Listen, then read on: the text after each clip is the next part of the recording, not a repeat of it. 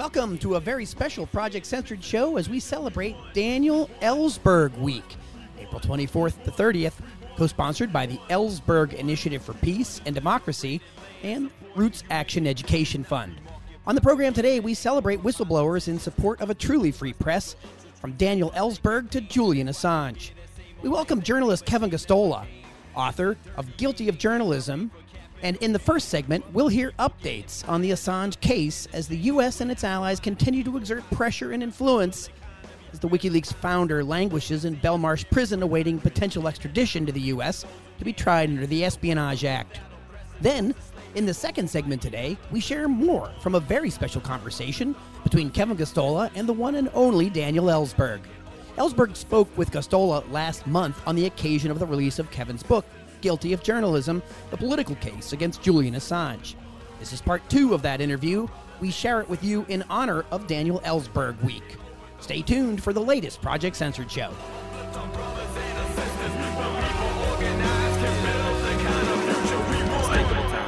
Unthinkable crimes perpetrated by the criminal minds, political ties, habitualized alibis, disguised under the guise of democracy, politics, and the apocalypse. Got the skies looking ominous. So the ocean burned bright with waves full of poison. Genocide wars fought for little boys, and the weapons manufactured paid for by taxing while the bridges and the levees and the mines collapsing. All the prisons build the capacity citizens. Hypnotized by the master thief, combine and conquer, steal a masterpiece. Open your eyes and realize what's happening. Time's running out to reach all potential. If you ain't at the table, then you're probably on the menu. Welcome to the Project Censored show on Pacifica Radio. I'm your host, Mickey Huff. Today on the program, we are honored to, once again, bring back author Kevin Gosztola. He is author of the book, Guilty of Journalism, the political case against Julian Assange. This is published by the Censored Press and Seven Stories Press. It just came out this spring. Kevin Gosztola is also the managing editor over at shadowproof.com. He does many things. He's the curator of the Dissenter newsletter. He is, as I mentioned already, the managing editor at Shadowproof, where he is a co-founder. Gosztola also produces and co-hosts the weekly podcast Unauthorized Disclosure. His work has appeared in outlets such as The Nation, Salon, Common Dreams, and Truth Out. He's been a featured guest on Democracy Now!, The Real News Network, Counterspin, Al Jazeera English, and The Chris Hedges Report, among many others. Kevin Gosztola has been a regular guest on this program for some time because at Project Censored, we've been deeply concerned with the case of Julian Assange and WikiLeaks, and we are big supporters of WikiLeaks, big supporters of whistleblowers and the role they play in helping us keep the press truly free and keep information really flowing. And I can't really think of anyone much better than Kevin Gosztola, who's been following whistleblower issues going all the way back to Chelsea Manning, has been following this Assange case from the beginning. And in fact, Daniel Ellsberg says Kevin Gosztola is a rare journalist who understands the abominable threat that the case against Assange poses to press freedom.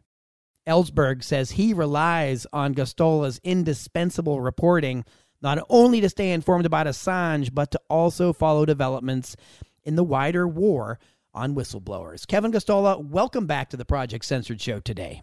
Hey, thank you. Well, Kevin, it's been only about a month and a half or so, I believe, since we had you on, and you have more updates around the case of Julian Assange. So there are a number of things going on. He is still in prison in Belmarsh, but again, that's going to be part of your update here. So let's just jump in. And of course, you'll certainly mention your book, Guilty of Journalism, but let's hear some updates and things that are going on with Assange right now. I just want to give a thank you to people who listen to your show and everyone out there who has purchased copies of the book. I'm sure some of them who listen to the show have gotten their hands on a copy. I want to thank them for buying it. And just remind them that doing this as an independent author, it's helpful if you enjoyed the book to go leave a rating on any of the big tech sites like Google or Amazon. As much as we hate them, they do control what we know is out there and available to read. So having people see and realize that this book is available for those who are looking for a guide on Julian Assange's case, you'd give it a great boost if you were reviewing it. So to the updates, the first thing I wanted to start with was this mobilization of political support that we're seeing to pressure the Biden White House and Attorney General Merrick Garland to drop the charges against Julian Assange.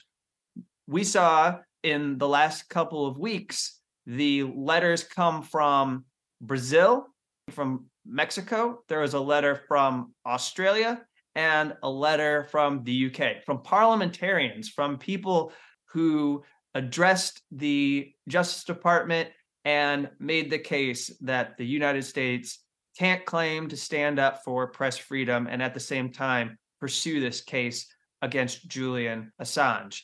And on top of that, my good friend and colleague Chip Gibbons over at Defending Rights and Dissent did some work organizing few members in the US Congress.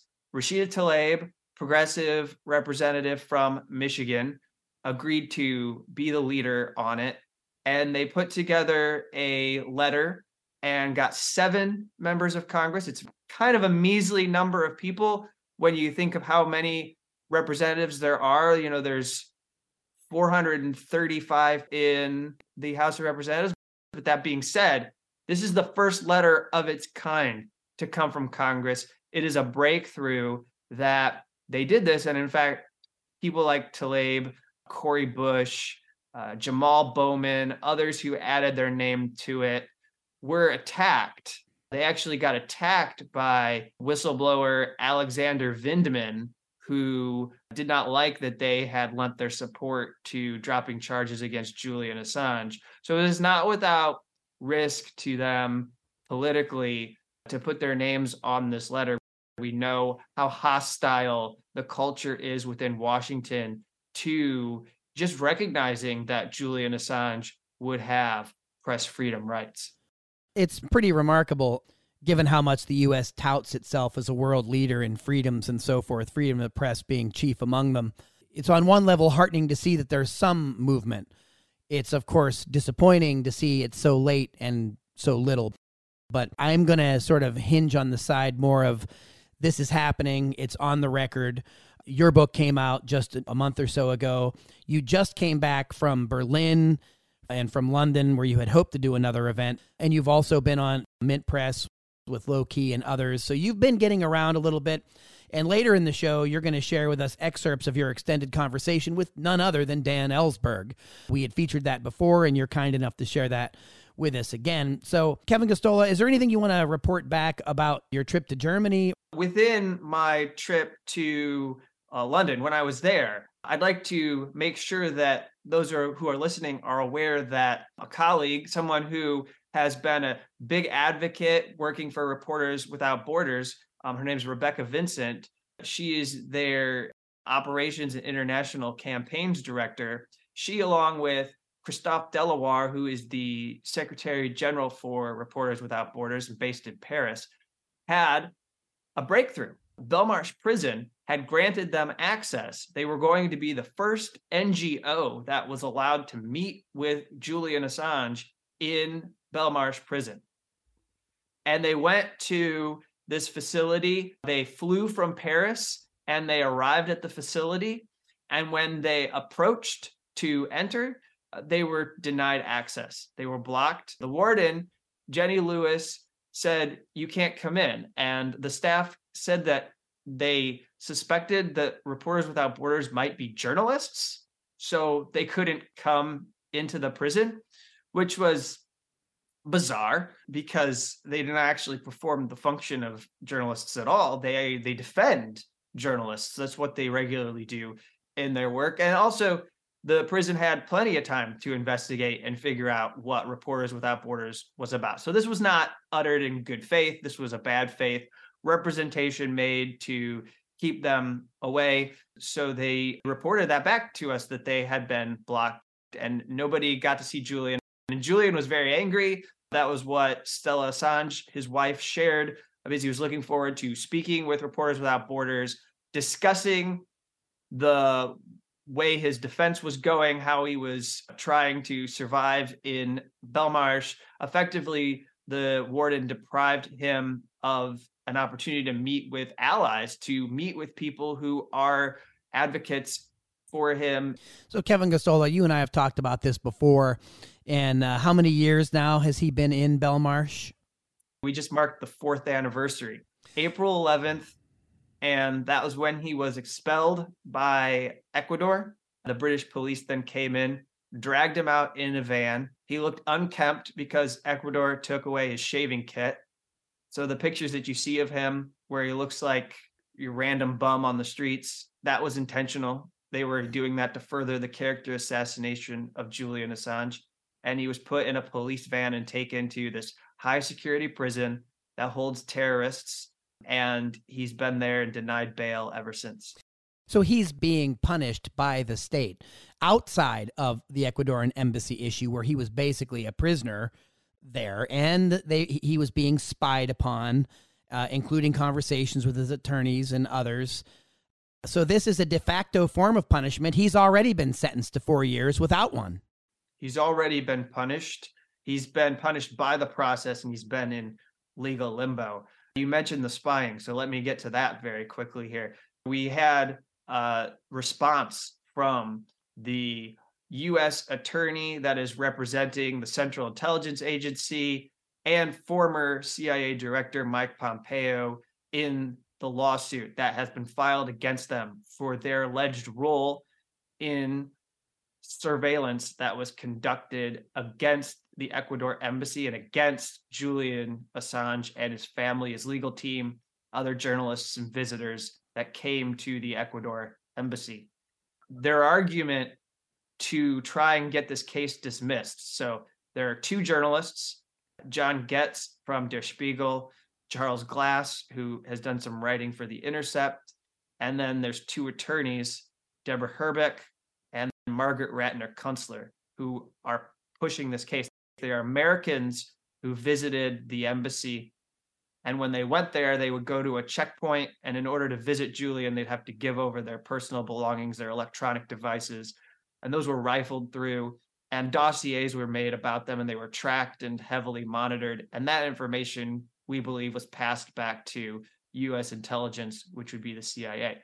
The CIA is now claiming in a brief that none of these people who were Americans that visited Julian Assange had a reasonable expectation for privacy because they were visiting a wanted fugitive who was under prosecution and being investigated for violating the Espionage Act.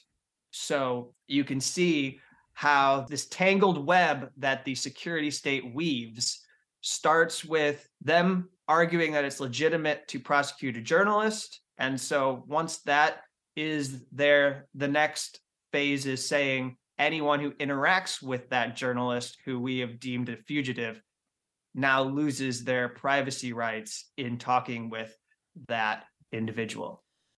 And it doesn't seem to me that message has gone out far and wide. That seems to be a preposterous stance and one that would draw some pushback, certainly by the press, no? You would think, except the press is not paying attention to this case at all. There is very little coverage of this filing. In fact, you asked me about what I was doing on my trip to Berlin. This filing went up on the Monday before I arrived in Berlin. I was traveling. I was terribly jet lagged, or I was dealing with getting into Berlin early in the morning. I was on like a red-eye flight. And so then I arrived and I learned that this filing had been put up on the docket for the Southern District of New York. And while I had to focus on doing a panel with Stella Assange in Germany, I realized nobody else was covering this story at all. So I had to drop what I was doing while I was in Berlin. And instead of going out to explore Berlin and maybe network with some people, I wrote about this because it was going entirely ignored. And if I didn't write about it, nobody was going to document it. That's pretty amazing. And that's at shadowproof.com. The article's headlined in push to dismiss lawsuit, CIA says Americans who visited Assange had no privacy rights. That's incredible. We're speaking with author Kevin Gosztola. He is co-founder and managing editor at shadowproof.com, author of Guilty of Journalism, The Political Case Against Julian Assange, with a foreword by Abby Martin. That's what we're talking about today. We're getting updates on the Assange case from Kevin Gosztola. We will continue our conversation with Kevin after this brief musical break. Stay with us.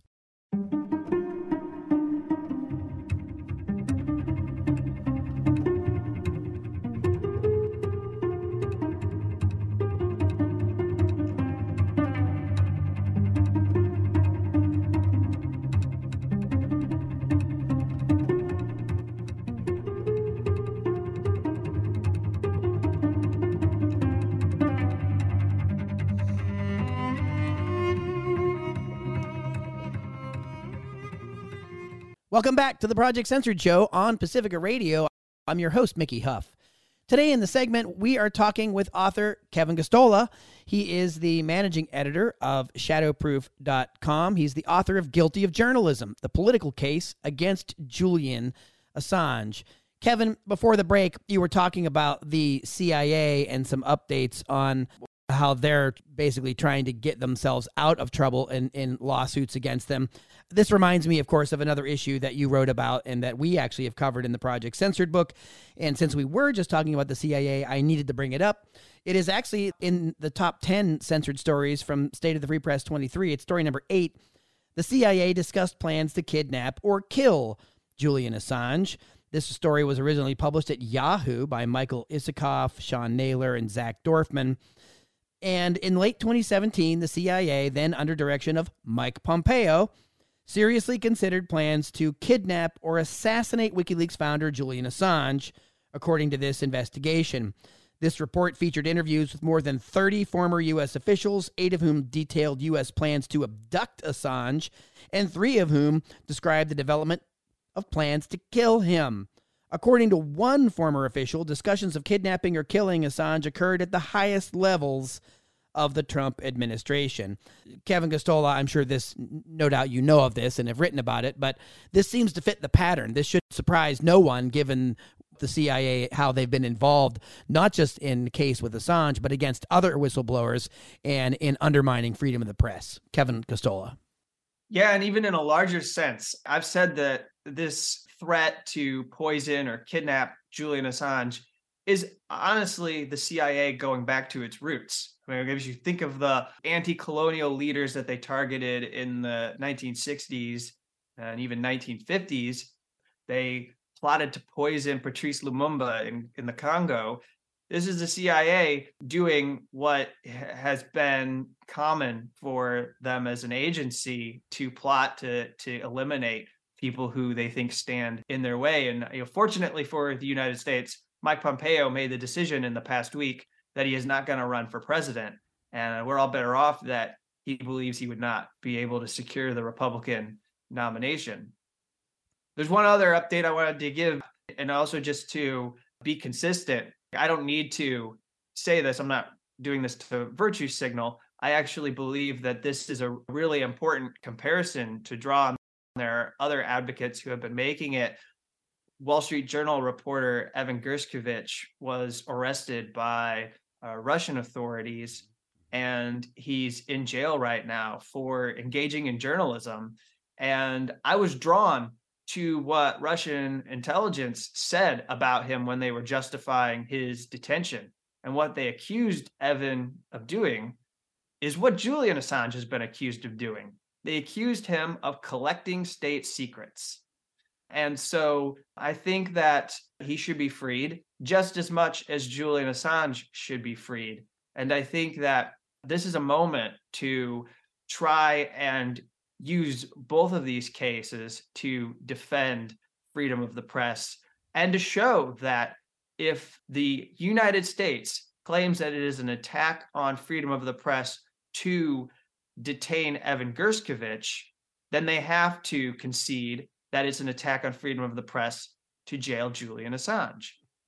However, if the United States is correct to detain Julian Assange, then there's nothing wrong with Russia detaining a Wall Street Journal reporter for collecting state secrets. So the U.S. has to decide what world it would like to live in.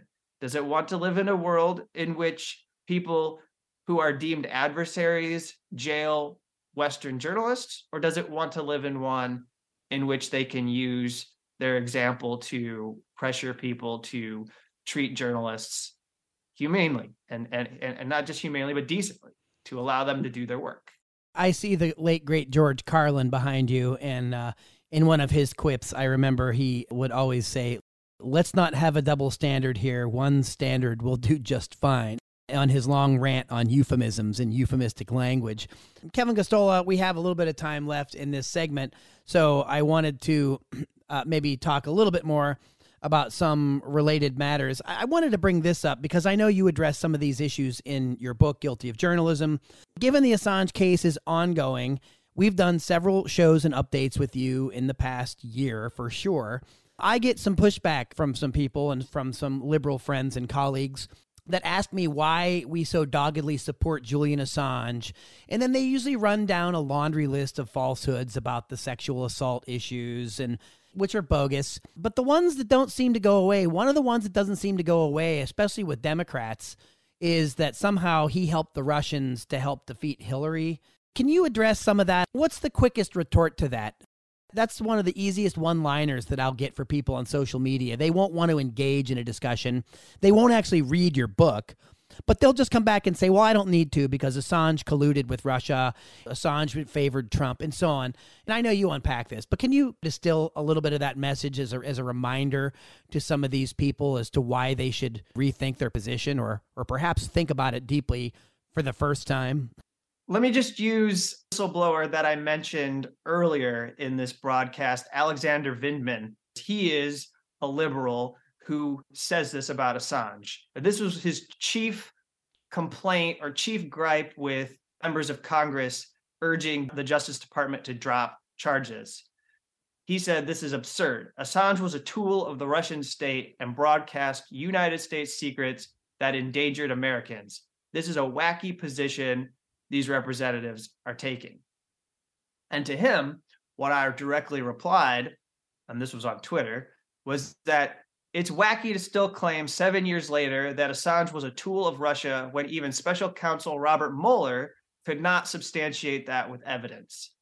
So I think that's the easiest way to respond to it, is that if he was working on behalf of Russian intelligence, well, we would know that very clearly now. And they've never said that he did. They've only been able to say that he unwittingly served the interests of Russia by publishing this material that may or may not have come from a cutout. And I'm talking about the Clinton campaign emails that may or may not have come from an intelligence cutout or some go-between that was providing these documents to WikiLeaks. And I believe that settles it. Another thing that settles it is that this case, there are no charges related to what happened in 2016 at all. So if you think that prosecuting him is somehow holding him accountable for 2016, it's not. The Justice Department has not prosecuted him for that conduct. And so you need to recognize that what's at stake here is not what he did then. If you disagree with that, that's fine. You can have that be your hang-up with Julian Assange, but you need to see that this is about 2010 and 2011. It's about war crimes that were exposed around Afghanistan and Iraq, and what the U.S. military's conduct was there, torture and night raids that some of them ended in massacres. Collateral murder video. Exactly. And then the diplomatic cables that showed widespread corruption. And you don't have to take it from me. Just look at what was the documented response to those cables back in 2011, where you saw in Egypt and Tunisia, people used those documents to throw off the control of dictatorial regimes that had kept them oppressed for so very long. So this is the easiest way to deal with that liberal response. So one more, since we're on the topic, another one that commonly comes up and that I've seen even recently was that in the process of making some documents public around the 2016 affair connected to the Russia issue, is Assange is accused of just willy-nilly releasing documents that unwittingly doxed LGBTQ people in certain communities where they would then be subject to harm by their governments. You're familiar with that? Vaguely, very vaguely. What I would say is that if there's material that hurts vulnerable people, there was an example in the U.S. diplomatic cables. I don't know if I can address what you said specifically, but what I do remember is that there was a claim that was made against WikiLeaks that they had forced a Ethiopian activist to flee because they had been named in the U.S. cables. And what I say is that these people who are vulnerable, particularly if we're talking about the cables, the State Department had over 6 months to help get them to safety if they were going to be in danger, because they knew that those documents had been leaked by Chelsea Manning. So it was on them to protect them. So WikiLeaks is not responsible for exposing anybody to wrongdoing.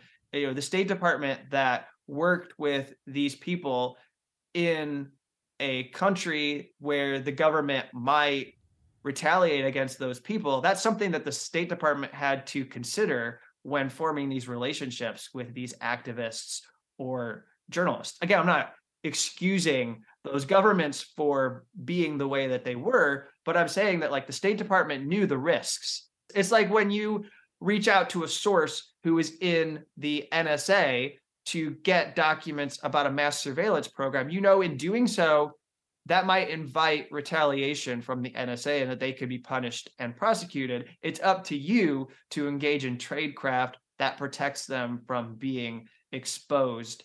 So yeah, as somehow Assange was blamed, for some of these issues. And again, just throwing it out there because again, we get a lot of the pushback that we see about the Assange coverage. It seems to be around these peripheral issues.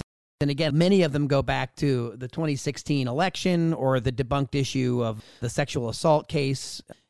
And instead of reading the book, your book, or instead of following the case and the significance of it, it just seems easier to sort of snipe at Assange and act as if he is guilty as he's sitting in Belmarsh prison. So, Kevin, we have a few minutes left, and you are going to share with us in the next segment, and you'll set that up for us. You recently spoke with the great Dan Ellsberg from the Pentagon Papers fame. Of course, Daniel Ellsberg is, of course, also a follower of your work and gave a great blurb for your book, Guilty of Journalism. You sat down and had a lengthy conversation with him, and we aired part of that on the Project Censored show. You have more material from that conversation to share, and I just wanted you to maybe tell our listeners about that for a couple minutes. Then we're going to take a break, and then you'll go ahead and set that up, and we have the next segment where we're going to share your continued conversation with Dan Ellsberg. People might know, listening to this broadcast, that Dan unfortunately had to announce that he was diagnosed with cancer, and so he's coming to terms with being at the end of his life. And I think timed with this life announcement, the Ellsberg Initiative for Peace and Democracy and the Roots Action Education Fund are holding a Dan Ellsberg Week. When you listen to this show, it will be happening from April 24th to 30th, honoring Dan, celebrating his work, fighting for peace, and supporting whistleblowers. And there are going to be many organizations that are paying tribute to Dan, and there are going to be many different individuals who are sharing their moments and memories with Dan and honoring the issues he's fought for. This are the parts that were left out, some of the parts left out of an earlier interview that was broadcast. And you'll hear him speak about some things that he's not shared before, but also some things that are familiar that he's spoken a little bit about before. And again, this is just a way to celebrate him. And also it's my way of showing him thanks, because he's done a lot to boost what I do. Having his name on the back of the book gives what I did with Guilty of Journalism a lot of authority. And I'm really gracious to him that he spent over an hour talking with me to help me launch the book, because that conversation that we did was part of a book launch in which it was easier to share the book with a wide audience. Indeed, and we're honoring Dan Ellsberg's work by airing this show during this certainly well-deserved accolades and appreciation and celebration of Dan's life, while he's still here to appreciate that and receive that kind of thanks for so many things that he's done for so long. He's now just turned 92, is it? He's 92. So, and Kevin, you had a fantastic interaction with him, and I'm just really grateful that you're going to, in the next segment, set up and share some more of that conversation. It's certainly a celebration of Dan Ellsberg, but for me and for us at Project Censored, Kevin, it's also a celebration of you and your great work supporting whistleblowers and being the kind of journalist that you are. And we have great appreciation for you and your work. Guilty of Journalism, the political case against Julian Assange, with a foreword by Abby Martin of the Empire Files. Cartoons by the great Mr. Fish. You can get this book at your favorite independent bookstore. You can learn more at Censored Press or Seven Stories Press. Kevin Gosztola, one last word from you. Where can people go and find your work and follow it? You can go to thedissenter.org to find a newsletter with all the latest updates on Julian Assange's case. And that was my conversation with Kevin Gosztola, managing editor of Shadowproof, with updates on Julian Assange. Next up on the program, I share a very special conversation, part 2, between journalist Kevin Gosztola and whistleblower Daniel Ellsberg, in honor of Daniel Ellsberg Week. Stay tuned. Military and the monetary. Military and the monetary. Military and the monetary. The military and the monetary get together whenever they think it's necessary. They turn our brothers and sisters into mercenaries. They are turning the planet to a cemetery. The military and the monetary use the media as intermediaries. They are determined to keep the citizens secondary. They make so many decisions that are arbitrary. Hello, everyone. I'm Kevin Gosztola, managing editor for Shadowproof.com, the curator of the Dissenter newsletter, and the author of Guilty of Journalism, the political case against Julian Assange. This week is Daniel Ellsberg Week, and I'm here to present to you an interview that consists of clips that were left out of a previously broadcast conversation between myself and Pentagon Papers whistleblower Daniel Ellsberg. Daniel Ellsberg is someone who, of course, has been a foremost peace activist, as well as a whistleblower, and a whistleblower who has shown support for numerous whistleblowers who have come forward in the past few decades in the United States. And so the Ellsberg Initiative for Peace and Democracy and the Roots Action Education Fund are putting on this week of education and action in his honor. And I can think of no better way to celebrate him than to share clips from this interview. And so here you will hear him speak about Abe Rosenthal and the New York Times and his collaboration with them, his interactions with them as a source. And then he will pull from his recollections of Richard Nixon, who was targeting him. And from there, he speaks about the Constitution and the way in which U.S. presidents have viewed the law. Abe Rosenthal, the editor of the New York Times at the time, managing editor, did a wonderful job getting this through and getting the documents in, despite the fact that he supported the war. And I don't give him credit for that, but I give him a lot of credit as a newsman for getting this stuff out, despite the fact that it contradicted policies he'd supported. A friend of mine on the Times informed me that Abe Rosenthal hated me. How could that be? Well, first, I'm an anti-war activist. He didn't respect any of them. He was for the war. So as an establishment person, he didn't like the Berrigans. He didn't like anybody. He didn't like David Harris. And he didn't like me. But more important than that, he was furious at me, I was told very authoritatively, because by revealing my identity to Walter Cronkite, while the FBI was searching for me, I had taken the attention away from the New York Times. It became a Daniel Ellsberg story to a considerable extent, instead of we have this anonymous source. A reason, I think, why they love their sources to be anonymous. Obviously, it's for the benefit of the source to a large extent, but it turns out also for the press. They don't have to share attention, again, from their revelations to the source. And in that case now, I said to the person I was talking to, I'd always made it clear to Neil Sheehan on the Times that if I were indicted, which was almost certain, but not quite certain, I was not aware of any indictments. But I assumed there had been, and that I just didn't happen to be aware of them. But I assumed if there's been so few that even I don't know about them from being in the government for a decade, and seeing a lot of leaks, they must have known the source in a number of those cases. Others they didn't. But often they must have known who the source was, and they didn't seem to indict him as far as I could see. I didn't know that that was for constitutional reasons, that they felt they didn't have a British-type Official Secrets Act, which would have made it clear-cut. And they don't The British, who didn't have our War of Independence, our revolution, do have an Official Secrets Act. And they do have officially a monarch who cannot be impeached, who's above the law. So we made some advances, I would say, in terms of freedom and democracy in our War of Independence. And because we don't have, as you point out in your book, right at the beginning, we do not have a British-type Official Secrets Act which criminalizes any and all release of protected information that they don't want out.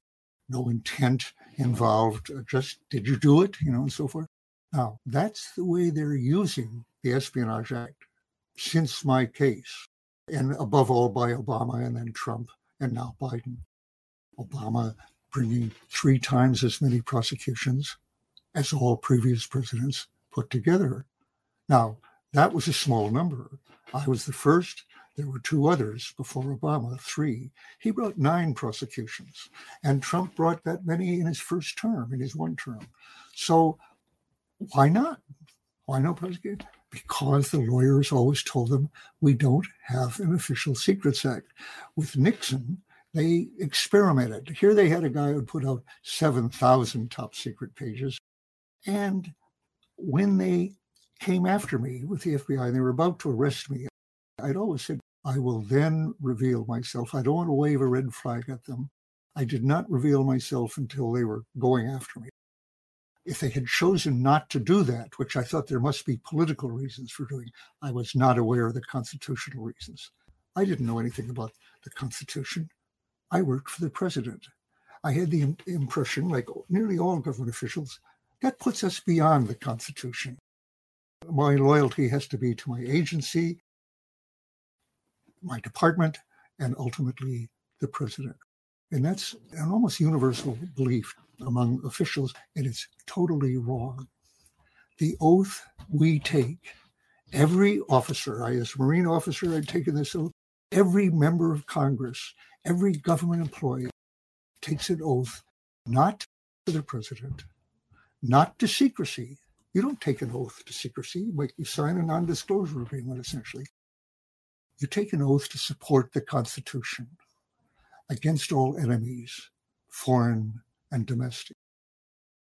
And of course, Nixon said, in connection with my case, he'd been asked about the burglary into my former psychoanalyst office by David Frost. And he said, wasn't that illegal? And the president made this classic statement. When the president orders it, when the president does it, it's not illegal.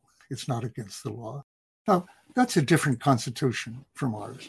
But I don't have the sense that Nixon had the systemic desire to change our form of government. I could be wrong on that. He was constructing a kind of secret police of which the plumbers were a part. But the pursuit of drug people, for example, and others. Let me take back. Maybe Nixon was a little more unconstitutional than I was thinking. In this next clip, you'll hear Daniel Ellsberg speak about Henry Kissinger and the way in which he interacted with journalists. You'll hear Daniel Ellsberg recognize that, unfortunately, the former Secretary of State will probably outlive him.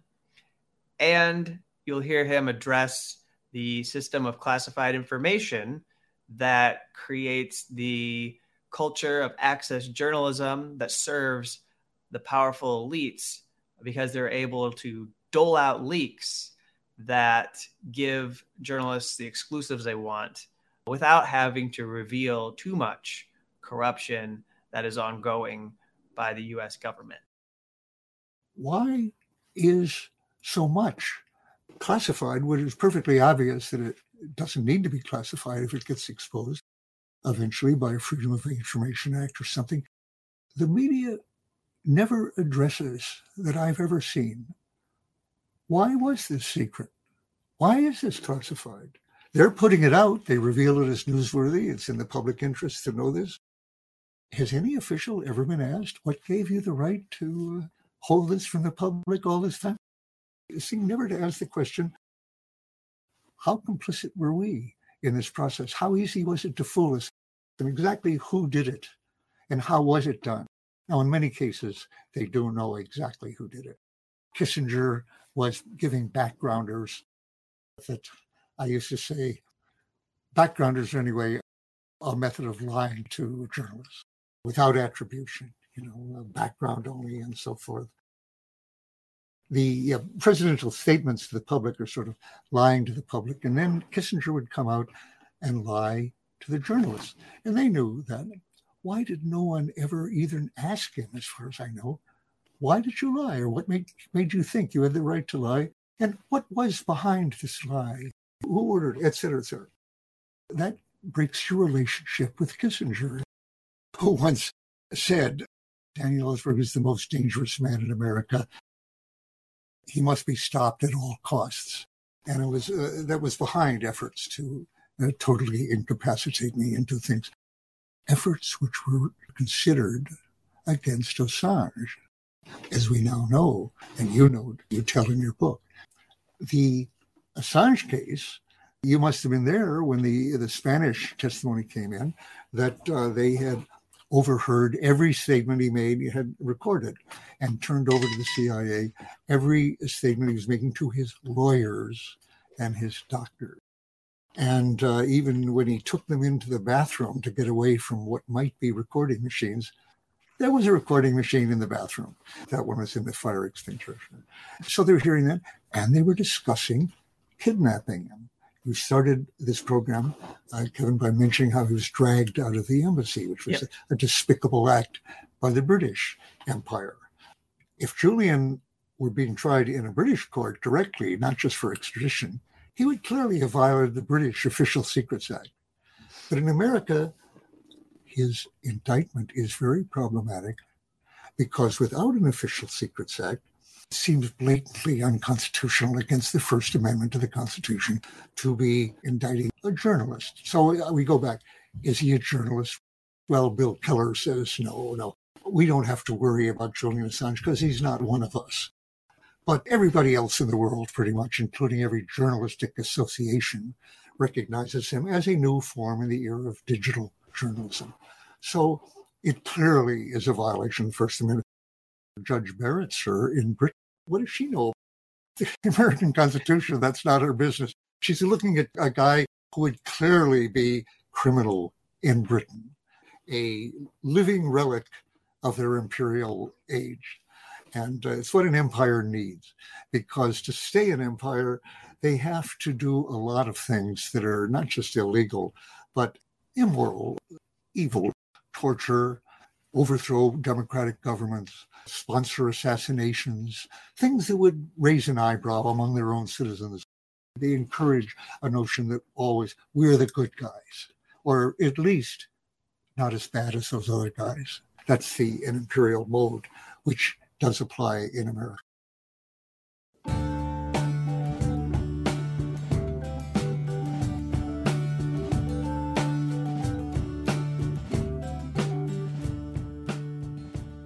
You're listening to a conversation between journalist Kevin Gosztola and whistleblower Daniel Ellsberg. This is part 2 of that conversation. Part 1 will be linked at projectcensored.org. You can find it on our website or at the bottom of the tag for today's program. Stay tuned for more between Gosztola and Ellsberg in honor of Daniel Ellsberg Week.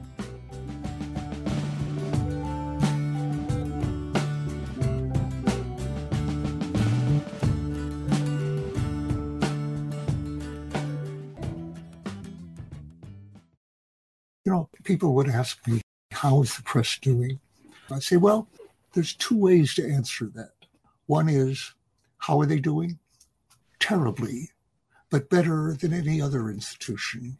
Look at the Supreme Court in recent years, Congress, the Democratic Party, the Republican Party. So the press looks better than any of those. The other way of saying that is they're better than any other institution, but terribly. They're doing terribly. After Vietnam, the Gulf War, and then for the Iraq War. In each case, they were as misled by the executive as willingly, as easily as in Vietnam. There was no improvement there. The government has even found new ways to suppress truth in the press, but they go along with it pretty easily. I'm making points that I have not made publicly before, but let me make this one. I've long felt there was really a symbiosis between the press and the government on the question of the classification system. The media have never really looked into why are things classified? How much of them deserve to be classified? How does the system really work? Let me first say what I just said, the symbiosis. I think they accept the secrecy system as it stands pretty well. It was, I think, not Bill Keller, but a predecessor of his. Maybe it was on the Post. Maybe it was Ben Bradley, who said, we try to get secrets. They try to keep them. It's an adversarial process. It works out pretty well. It does not work out pretty well if you want to be a republic and not a monarchy or an empire. If you want to be a democracy, not at all. It works terribly. In that position, the press does not get remotely the information the public needs, and in a timely way when they can act on it. The secrecy system is to a large extent meant to delay the publication of secrets to a point where the public can't do anything about it or no longer cares, or it's a past issue. It's not to keep it secret forever, even though some secrets are kept very, very long. I think the press, the people, the reason they're quite happy with that system is that it gives them a lot of leaks, a lot of, scoop. It gives them a scoop which others don't get, not only because it has been classified, because it remains classified for everybody else. So it is an exclusive. And next week, it's somebody else. But that's all right, because if you're a good boy and you print the story the way they want, in the context they want, with the spin they want on it, you'll get another scoop eventually. It's not as though they're putting the stuff out to a press conference, because everybody gets it at the same time. So you have no exclusive here. But if you get a leak or in a backgrounder, this is just for you, the people who have been brought into this particular room, this particular time, no attribution. That's a way of lying to journalists. And it works very, very well because they don't object to it. They don't investigate it. They don't hold anybody accountable. Was I held accountable for having kept those secrets for years? No, I was put on trial only for putting them out eventually. So the secrecy system that they don't investigate, where the burden of proof is on anybody who reveals this stuff because it might endanger national security. Now, in this final clip, you'll hear Daniel Ellsberg speak about the Espionage Act, the way in which Donald Trump and Joe Biden have been both found to have mishandled classified information because there were documents found to have in their possession. And he'll speak about the way each political party would like to bludgeon their political opponents with this law. And in his opinion, that has made it impossible for Julian Assange to get a fair trial. Let's come right up to the present here. Julian's case, I think, has been very greatly prejudiced in terms of extradition and of ever winning a trial or getting indictment by what's come out about Trump's having classified material in his house, followed by Biden and then by Pence. Each party now loves the Espionage Act as it stands in its unconstitutional form as a weapon with which to bludgeon their opponent, the Republican. When Trump was found to have classified information of all the crimes he has committed and sins and everything, that was one, the Espionage Act. Now we have him legally, clearly on this.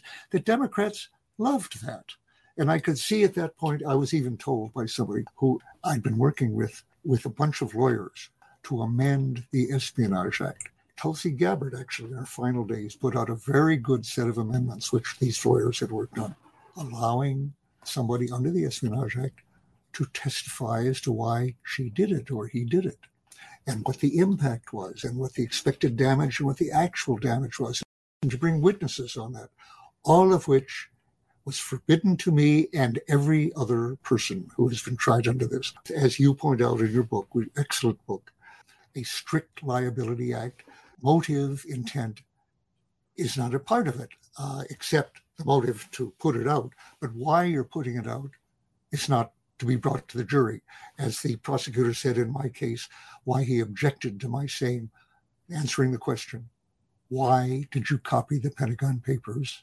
Objection, irrelevant. And no other witness has been able to say that, meaning that no one can get a fair trial on these things, even Trump or Biden, without being able to tell the jury why they did what they did. The jury doesn't have to believe them.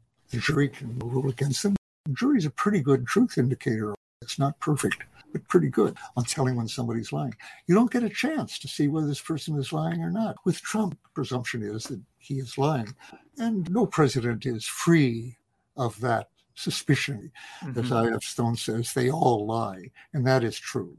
Trump, he doesn't seem to have a concept of the difference between truth and lying, as far as I can tell.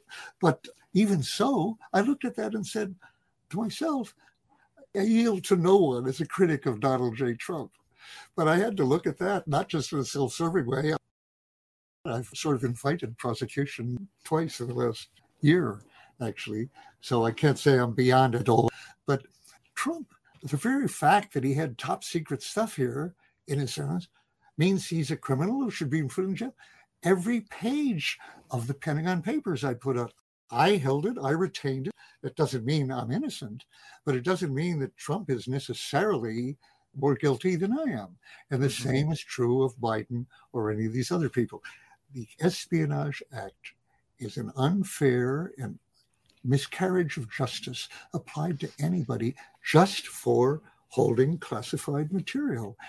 I was told there's no chance now of amending the Espionage Act to exclude the ridiculous plain language, which would cover every reader of the New York Times who fails to turn over that information, classified information, to a proper person, his copy of the New York Times here, to some authorized person to read this classified material in the New York Times. Now that's blatantly crazy and certainly unconstitutional in this country, but there it is in the plain language. So it's always been there to be used against journalists or now presidents. I'm sorry that I go back and forth so much, but it is the case. I was told, forget it now on amending this thing. The Democrats like it just the way it is against Trump. And then weeks later, the Republicans discover Trump back into his partnership with Pence at the Defense Council table here, I suppose. Well, Biden wasn't inclined to let him go anyway. He regarded, wasn't it Assange, he said was a high-tech terrorist. High-tech terrorist. He actually used the same word that Mitch McConnell had. Bipartisanship in Washington, D.C. I have revealed this year, in respect to Assange, that I had all the information that Chelsea Manning revealed to Assange before it was published. I said that to the BBC. I suppose others would have said it too, but it happened to be an interview about secrecy and so forth. So I mentioned that to the BBC, knowing that, again, it would say you can't non-selectively prosecute Julian Assange for what he did without prosecuting me. And apparently, they've been reluctant to do that. At least I haven't heard from the Justice. This was months ago. So they choose who they go after, and Julian was the one they chose. And for reasons you go into your book, in part because he had been shamed and accused and condemned by press. And they could count on, this was a guy who would not be defended by the press until just now, when they just noticed that, the hot breath is on our throats too, which I've been telling them for 50 years. I've been saying, this is not just misused against sources like me. The plain language of this act, for whatever reason, some scholars call it sloppy drafting or whatever, but for some reason it applies very broadly, definitely to journalists. And you say in your book, your terrific book, Kevin, when you say the Justice Department claims that the plain language applies to journalists, I would have put it a little stronger. They're right on that. Anybody can read it. The plain language does apply to journalists and publishers and readers who pass it on among each other. It can be used very, very broadly. And I've been saying, hasn't been used against you guys. I've said this to huge convocations of journalists. It hasn't been used yet, but it will be. And you should be looking into the constitutional aspects of that.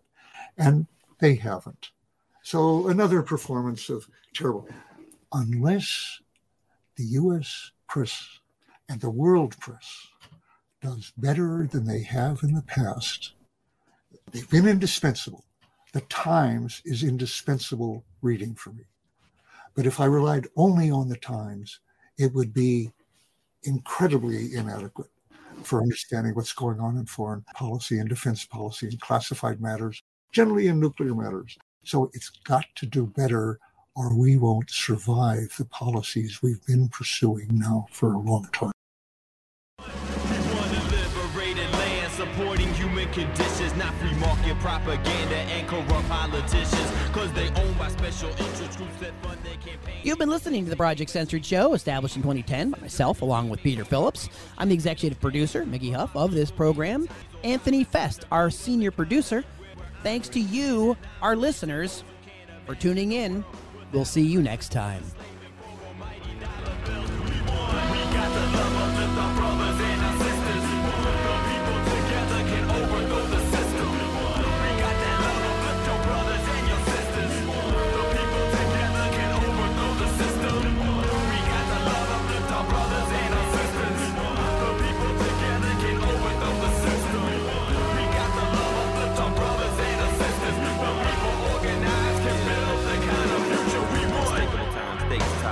Crimes perpetrated by the criminal minds, political ties, habitualized alibis, disguised under the guise of democracy, politics, and the apocalypse. Got the skies looking ominous.